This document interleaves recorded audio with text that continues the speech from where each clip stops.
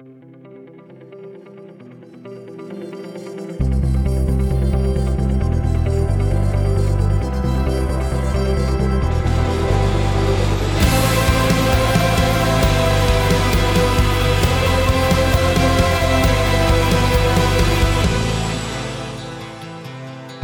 and welcome to American View on Radio Free Hillsdale, 101.7 FM. I'm Ben Dietrich, your host here. Good to be with you on this Friday. It is January 24th, 2020, and we're coming to you from Hillsdale, Michigan. We got a lot to talk about today. Of course, there is the March for Life happening in Washington, D.C. A lot of Hillsdale students are out there today marching for the unborn, and aside from that, of course, this week was also a big week for impeachment as the Senate began its opening arguments. They set the rules as well earlier this week. Mitch McConnell with some big wins early on in this trial. The Republican caucus voted all together in basically establishing the same rules that they did during the Clinton impeachment trials. The Democrats tried really hard to get witnesses off the bat to break from precedent, and they did not succeed, even after Nadler accused the Senate of being on trial. More on that later. For now, I'm Ben Dietrich, and we're going to go to Andrew Shefts, who's on the phone with us right now. He's one of the many Hillsdale students who is marching outside today in Washington, D.C. for the unborn. This is a big year, of course, since this is the first time the president will be addressing the march. Andrew, good morning. How's it going out there? Things are great. DC is filling up with people. Traffic is super heavy, but it's great to be back in DC. Yeah, so tell me, did you take the bus last night, or did you drive in by yourself? And how many Hillsdale students do you think are around? A group of ATO brothers drove out last night and are staying at a friend's house, but Hillsdale sent out a few buses again this year. Looking like a larger crowd this year out here in DC due to the president's speaking. President Trump's going to be the first president to be speaking at this March for Life, and I think it's just amazing. Yeah, so is this your first time then, or have you been there before? This is my second time at the march. I went last year with the college as well. Gotcha. And you said the crowd seems bigger. Is it, would you say, relatively peaceful out there? Any counter-protests going on? Very, very peaceful. I have not seen a single protest yet. You've got your couple guys up on doing their stump speeches on boxes, but other than that, I have not seen a single issue. Mm-hmm. And the president is supposed to speak on the National Mall, correct? He will be. He will be. Very exciting stuff. So what made you want to travel, the 8-9 hour drive out all the way to Washington, D.C. for this march today? I was thinking about that a little bit on the drive out here because, like you said, it's 8.5, 9 hours, and you're driving through the hills of Pennsylvania, and you're like, why am I doing this? But it kind of dawned on me why I'm actually marching this year, and it goes out, and it's kind of a personal story, but I'd like to share it with you because I think it's kind of touching and meaningful a little bit. A close family friend of ours through our parish and church became pregnant a couple months ago, well, over a year ago now, and recently, she found out that the infant and the baby in the womb was going to have a heart defect, and she was kind of posed with the decision is if she wanted to deliver or abort the baby, and she decided to deliver the baby, and she received a whole bunch of help and the funding for the surgeries that were going to be necessary directly upon the birth of the baby. And so C-section was scheduled, and the priest was called, baby was baptized, baby went into surgery, and come to find out, unfortunately wasn't going to make it. God had bigger plans and wanted a direct line to heaven for this baby. And unfortunately, Peter passed a few weeks ago, and the funeral was this past week. And so this year, I'm marching for Peter and his family and my St. community back home in particular. So, well, I'm sure all of our listeners out there, we should offer a prayer today for Peter and for all the babies of the unborn. Andrew, thank you for sharing that with us, and I wish you and your friends the best of luck today. I hope you have a good day in DC. Absolutely. And enjoy this march. Thanks for taking the time to talk with us. Thank you for the call, Ben. Take care. Absolutely. So that was Andrew Shefts. He's a sophomore at the college, also an Alpha Tau Omega fraternity brother like myself, and he's in Washington, D.C. today like many of the Hillsdale College students who made it out for the March for Life. Now, President Trump is set to address in a couple of hours many of the marchers from this march. And the question is, will this change how the media typically covers the March for Life? This is the first time, like Andrew mentioned in his interview, that the President of the United States has ever addressed the march in person. President Trump has done so before via video conference, and Vice President Pence, of course, has addressed them. I believe he did that last year. But this will be the first time that a sitting president actually addresses them in person. And what the supporters of the march are hoping is that this will draw additional attention, since this does tend to be the type of event that the media typically ignores, especially the unfavorable media. So CNN, for instance, when they pushed out a notification announcing that President Trump was going to be attending this march, they described it as an anti-abortion rally. This is typical in the media. You'll see, according to the AP Associated Press styling guide, it says to reference pro-life events as anti-abortion events, kind of setting up the way that these things are portrayed in the media early on for failure, not success. And, it's funny, this is the second march we've seen this week in which conservative groups have gone out. And many have looked at how the media has decided and sought to portray these groups. Of course, earlier this week, we had the Second Amendment March in Richmond, Virginia, not too far from Washington, D.C. A lot of people questioned during that march, whether or not this was a white supremacist march, whether or not it was white nationalists that would be marching. And of course, Twitter blew up on Monday because many of the people, in fact, marching were not white. They were African American or Asian American, and they were holding posters saying, does this look like a white supremacist march to you? And it embarrassed a lot in the media. If you don't believe me, hear it for yourself. Here's MSNBC describing the march on Monday. And then I want to play you perhaps the most surprising clip. You gotta love it. AOC, Alexandria Ocasio-Cortez. She's always got something great to say about whatever's happening, and she has some complaints about the fact that there weren't more police present at that march. And just like Andrew stated at the March for Life march, it seems to be relatively peaceful so far. So maybe there's something to be said about that. We'll get to that later. First, let's hear MSNBC and NBC News as well describe the march earlier this week as they, continue to peddle their narrative of what conservative right-wing Second Amendment marches look like.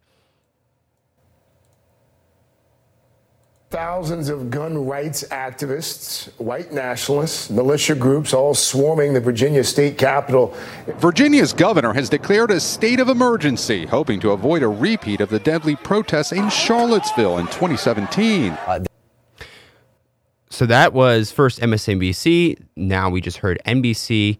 You can hear CNN as well. All of these guys, they want to draw attention to what happened in Charlottesville. It's as if they are wishing, as terrible as it is to say, as if they are wishing for another Charlottesville rally, because there's nothing they like more on the left in the media than to show that racism still exists in America, that Donald Trump is somehow fueling this massive rise of blatant and overt neo-Nazism around the country.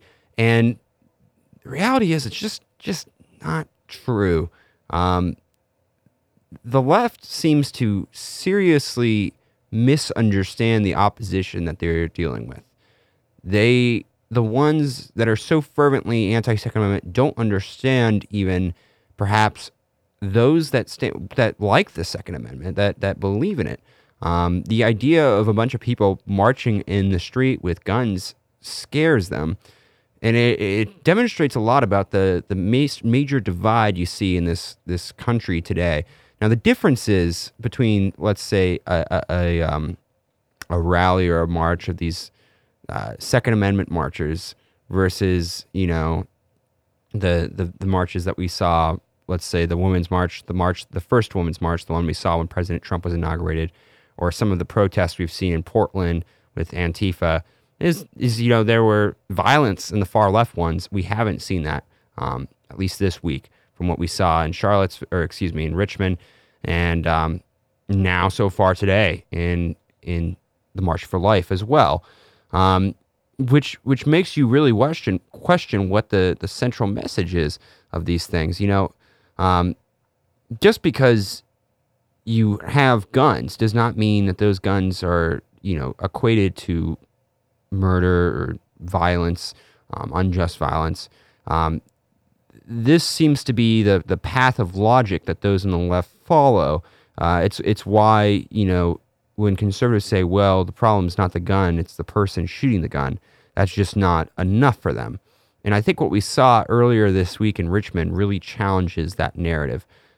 We saw a lot of citizens that almost, kind of reminded those leaders that, hey, there are still a significant amount of people that believe in the Second Amendment, and it's not going to be easy to take away these guns. I don't know if that's necessarily, I don't think that's a bad thing. And quite frankly, I thought it was great to see. And it was a big victory for those in Virginia. It has a lot of people even questioning whether or not Virginia is going to be a swing state again. That's something that remains to be seen. In the last couple of years, it has really moved towards blue, and that's mainly because of the suburbs of D.C., where you've seen a lot of wealthy liberals move in as they get their jobs in D.C., and the bureaucratic state has kind of expanded.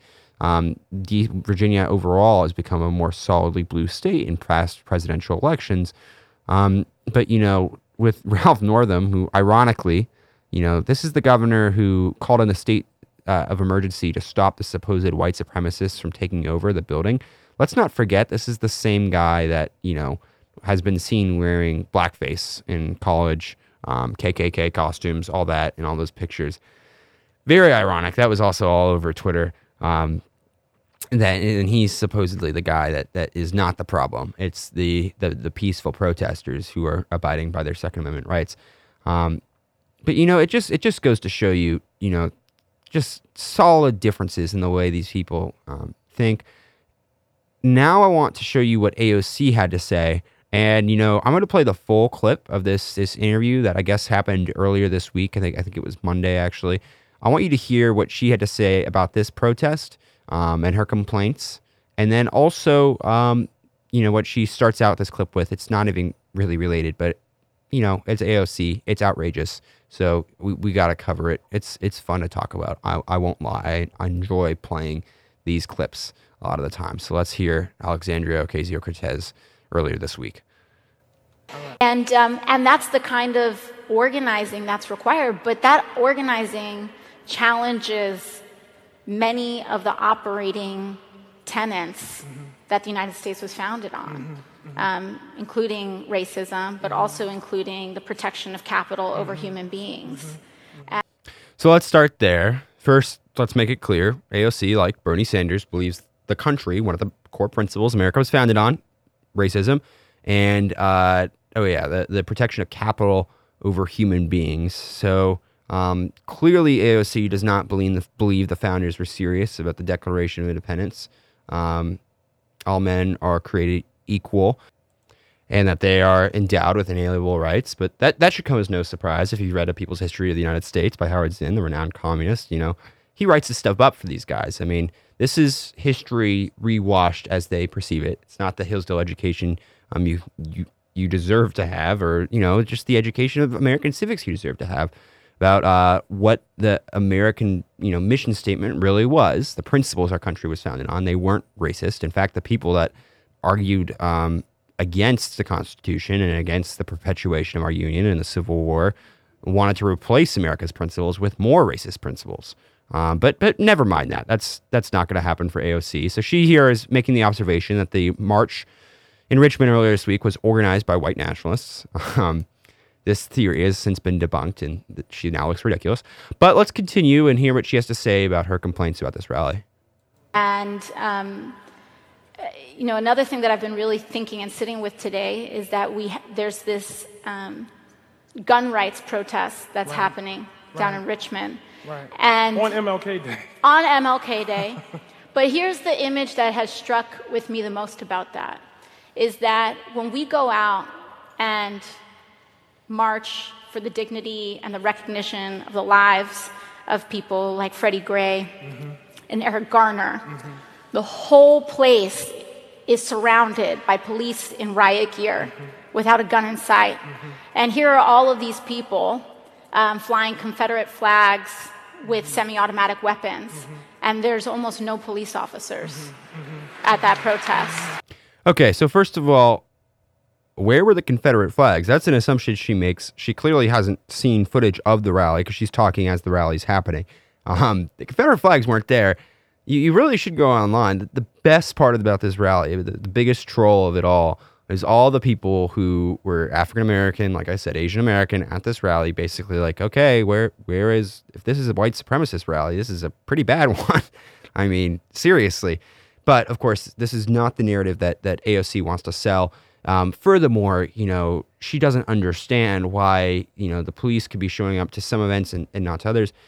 There's a very good explanation for this. When protesters get violent, then there usually tends to be the need for riot gear.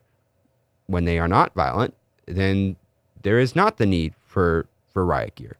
And it's not very hard to understand. There were no breaking of windows. If you remember back to the Women's March, I remember the first one because I was in D.C. at the time. It was scary.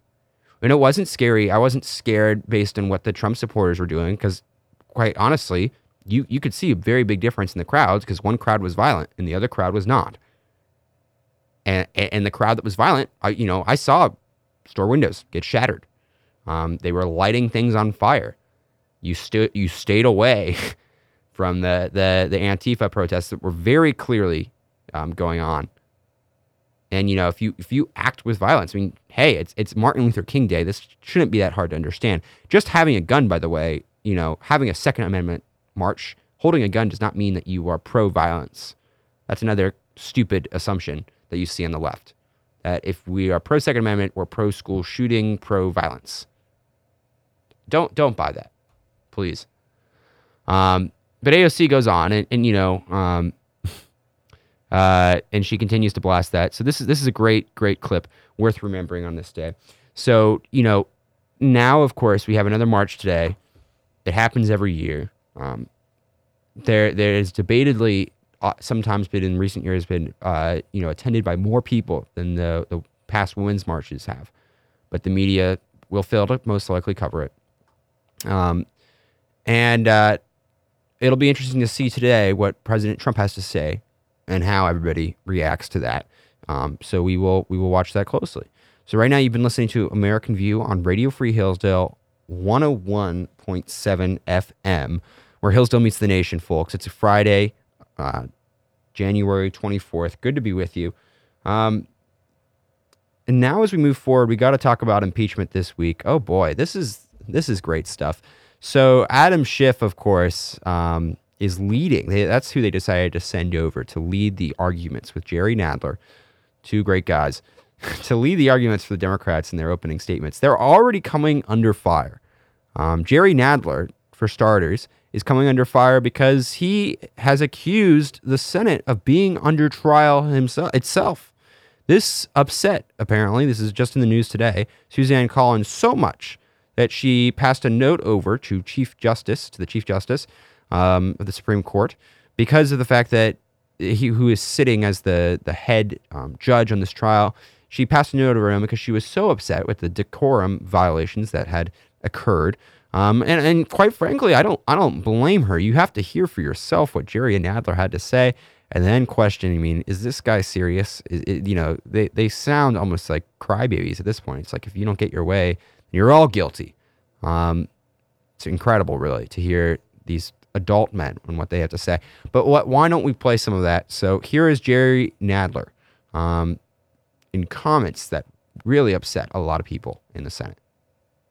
The president is on trial in the Senate, but the Senate is on trial in the eyes of the American people. Will you vote to allow all of the relevant evidence to be presented here? Or will you betray your pledge to be an impartial juror? Will you bring Ambassador Bolton here? Will you permit us to present you with the entire record of the president's misconduct? Or will you instead choose to be complicit in the president's cover-up?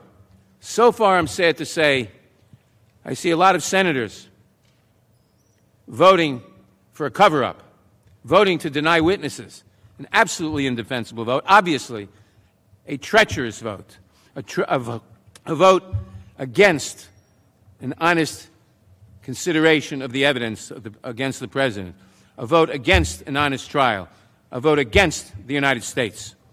A real trial, we know, has witnesses. We urge you to do your duty, permit a fair trial. All the witnesses must be permitted. That's elementary in American justice. Either you want the truth, or you must permit the witnesses, or you want a shameful cover-up. History will judge, and so will the electorate. All right, that's Jerry Nadler. Hey, here's a tip, Jerry Nadler. You know what else a real trial has normally? It usually has some sort of, some sort of crime that you're prosecuting over, some sort of criminal offense that the trial is based on. That's one thing the Democrats have not been able to come up with, as they argue that the crimes the president has committed may not be criminal, but, certainly, are what qualify as impeachable offenses. More on impeachment, more on what your other favorite Democrat, Adam Schiff, had to say when we get back from break. We'll have all of that in just a little bit, so stay with us. This has been American View on Radio Free Hillsdale 101.7 FM. Like I said, when you get back, it's time you hear whether or not the Democrats really have the right to cite the founders in their arguments. We'll have all of that.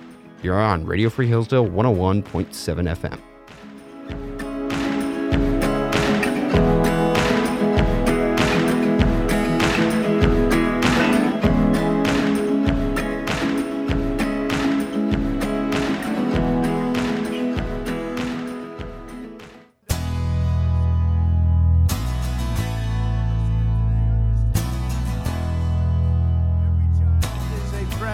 And sacred gift from God.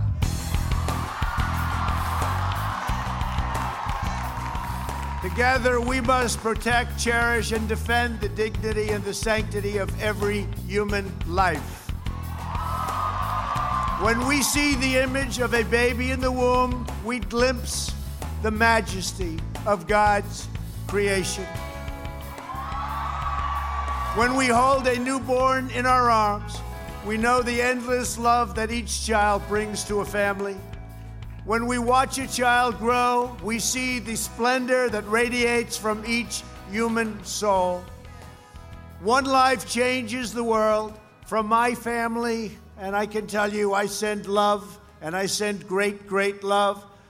And from the first day in office, I've taken a historic action to support America's families and to protect the unborn.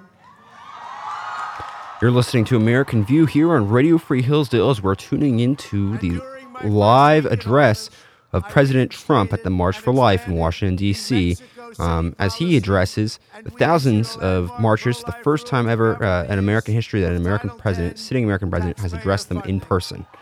If you joined us in the first half, we interviewed one of the Hillsdale students who made the trip out there, and we'll listen a little bit more here before we continue on with our show. Policies or that encourages the destruction of human life.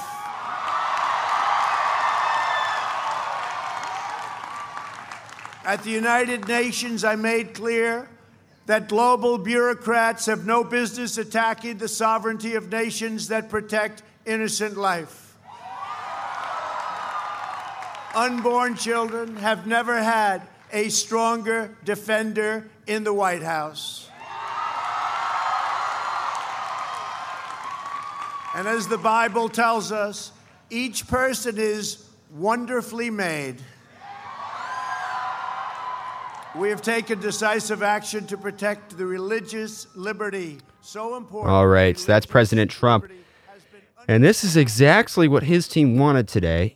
As the impeachment hearings continue, as the Democrats continue to make their opening arguments, President Trump is getting his own stage today with a very important demographic of supporters, Christian supporters, those that are pro-life. And he has effectively, he says he's the most pro-life president. And to be fair, he is the first president ever to address them. And he's done a lot so far in the administration to to be pro-religious freedom. Recently, he just signed an executive action that is supposed to protect students that want to pray at school, not forcing all students to do so, but at least giving the liberty for those that decide to do so, and allowing them places to do that. So we'll continue to monitor what's happening in D.C., though. In the meantime, we got to show you a little bit more fun from impeachment this week. Adam Schiff, you got to love the guy. Of course, this is the guy that, let's not forget, perpetuated the Russia collusion hoax for so long.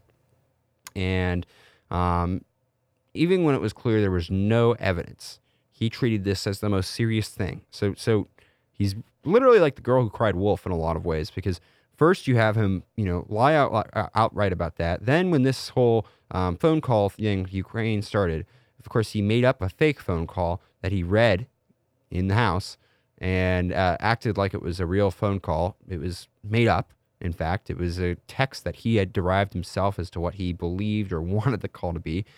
Now, that was okay with Pelosi, because apparently everybody understood that wasn't a real phone call. It didn't matter that, it can be completely misportrayed. A lot of people would say that's libel, but, he's a congressman. We won't hold him up to any standards. That's ridiculous.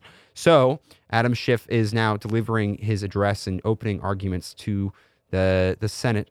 And, Nadler came under some fire. It's pretty funny to hear Schiff, this guy who literally, I don't think any Republicans that really respect this guy, talk about what hallowed grounds the Senate is and how important it is that we take this seriously. Let's hear from Adam Schiff. We are here today in this hallowed chamber, undertaking this solemn action for only the third time in history because Donald J. Trump, the 45th President of the United States, has acted precisely as Hamilton and his contemporaries feared. President Trump solicited foreign interference in our democratic elections, abusing the power of his office to seek help from abroad to improve his re-election prospects at home. And when he was caught, he used the powers of that office to obstruct the investigation into his own misconduct. So that's Adam Schiff. We're going to talk about the Hamilton thing in a second, because this is something we've seen come up again and again and again. Suddenly the Democrats are for, restoring the vision the founders had. Never mind that they want to throw out the Electoral College. Never mind that they don't care about your Second Amendment rights. They're very pro-founding fathers, pro-Constitution, at least when it allows them to impeach Donald Trump. So we're going to get to that. First, though, the best part about this is that apparently while this was all happening, he's talking about hallowed ground. A lot of senators, even some from his own party, are reportedly yawning in the back of the Senate, trying to cover their eyes as they take naps.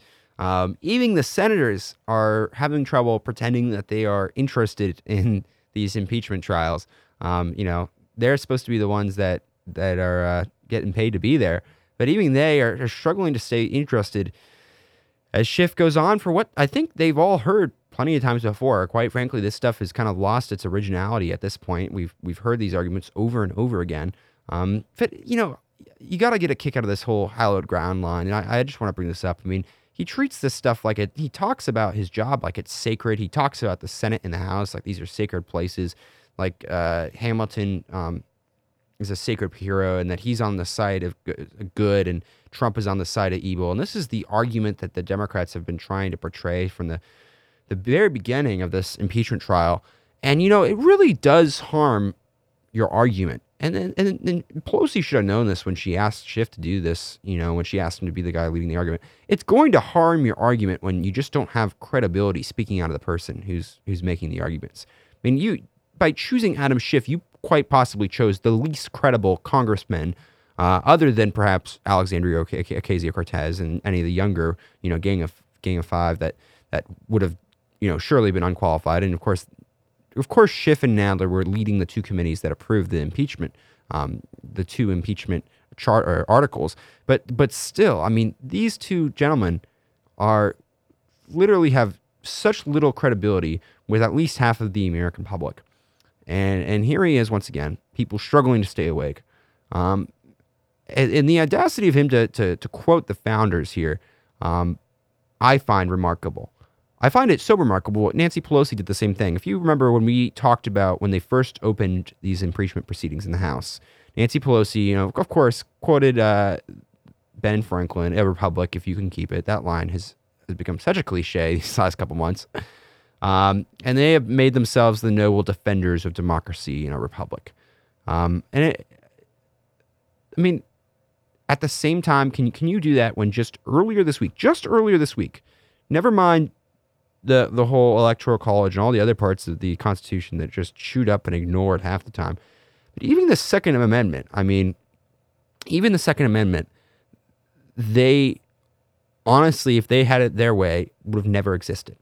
The idea that a group of people other than the government have the right to defend themselves, have the right to, bear arms, something that's uniquely American, but because the rest of the world hasn't really bought into it, for them, doesn't make a whole lot of sense. This is nothing but a power grab, as is a lot of the other things they support. Case in point, going back to the Electoral College. They want to support the Constitution where it is convenient for them to basically make their power larger, to collect it together. If it means getting rid of a system that makes it harder for them to win elections and to have more seats in Congress or to hold the presidency, then by all means, get rid of it. If it means that it's going to prevent them from instituting a wealth tax, e.g. Elizabeth Warren, then we could ignore that part of the Constitution. I think we'll find that when it comes down to when Elizabeth Warren, if she ever gets the chance to institute her wealth tax, which I hope she never does, but I guarantee you she won't be citing Alexander Hamilton, or at least not honestly, because there is no way, if you can look at the literal text that he wrote about that, and he was certainly against a wealth tax in the sense that it would qualify as a direct tax, which the Constitution would forbid in the way that Elizabeth Warren wants it to be. But the reality is the Founding Fathers, I honestly believe, would not have been in favor for this impeachment. And there's one very simple thing that I think really separates this from a serious impeachment that you've seen in the past. First of all, there's a part in which Hamilton, the part that Schiff is quoting here, he actually goes on to quote part of Hamilton. And you know what? Why don't we go ahead and play that? We'll play that and then we'll talk about this. So here's Schiff quoting Hamilton. He already mentioned him a bit. Later on, he has to quote what he calls the prophetic Alexander Hamilton. Principled in private life, desperate in his fortune, bold in his temper, possessed of considerable talents, having the advantage of military habits, despotic in his ordinary demeanor, known to have scoffed in private at the principles of liberty, when such a man is seen to mount the hobby horse of popularity, to join in the cry of danger to liberty, to take every opportunity of embarrassing the general government and bringing it under suspicion, to flatter and fall in with all the nonsense of the zealots of the day, it may justly be suspected that his object is to throw things into confusion, that he might ride the storm and direct the whirlwind. Those words were written by Alexander Hamilton in a letter to President George Washington at the height of the Panic of 1792, a financial credit crisis that shook our young nation. Hamilton was responding to sentiments relayed to Washington as he traveled the country that America, in the face of that crisis, might descend from a Republican form of government, plunging instead into that of monarchy. The framers of the Constitution worried then, as we worry today, that a leader might come to power not to carry out the will of the people that he was elected to represent, but to pursue his own interests. They feared that a president would subvert our democracy. All right, so here we have, Hamilton being quoted by Adam Schiff, which he's right, it was in a letter to George Washington. But first of all, what Hamilton was doing here was responding to criticism of those that did not want a national bank in the United States. And he's responding to criticism that, by creating a national bank, this would in turn, create despotism in the United States. He is arguing for why, this is not despotism. This is what despotism actually looks like. This is not in context with what would qualify as impeachment. It would be misleading to suggest that Hamilton is talking specifically about the leader, the type of leader that should be impeached. But even so, it's worth mentioning that this line was actually used by Jerry Nadler as well. Jerry Nadler took out some words that he apparently didn't think described Trump well enough, so they took out the part that described him as being smart, being fortunate, as being a good military leader as well. That was removed. Funny enough.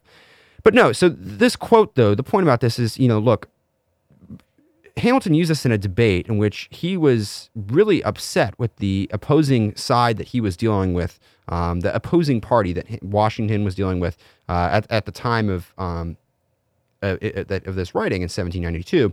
He did not think of impeaching as a political weapon, and neither would of the opposing party in this case, the Federalists or the Anti-Federalists.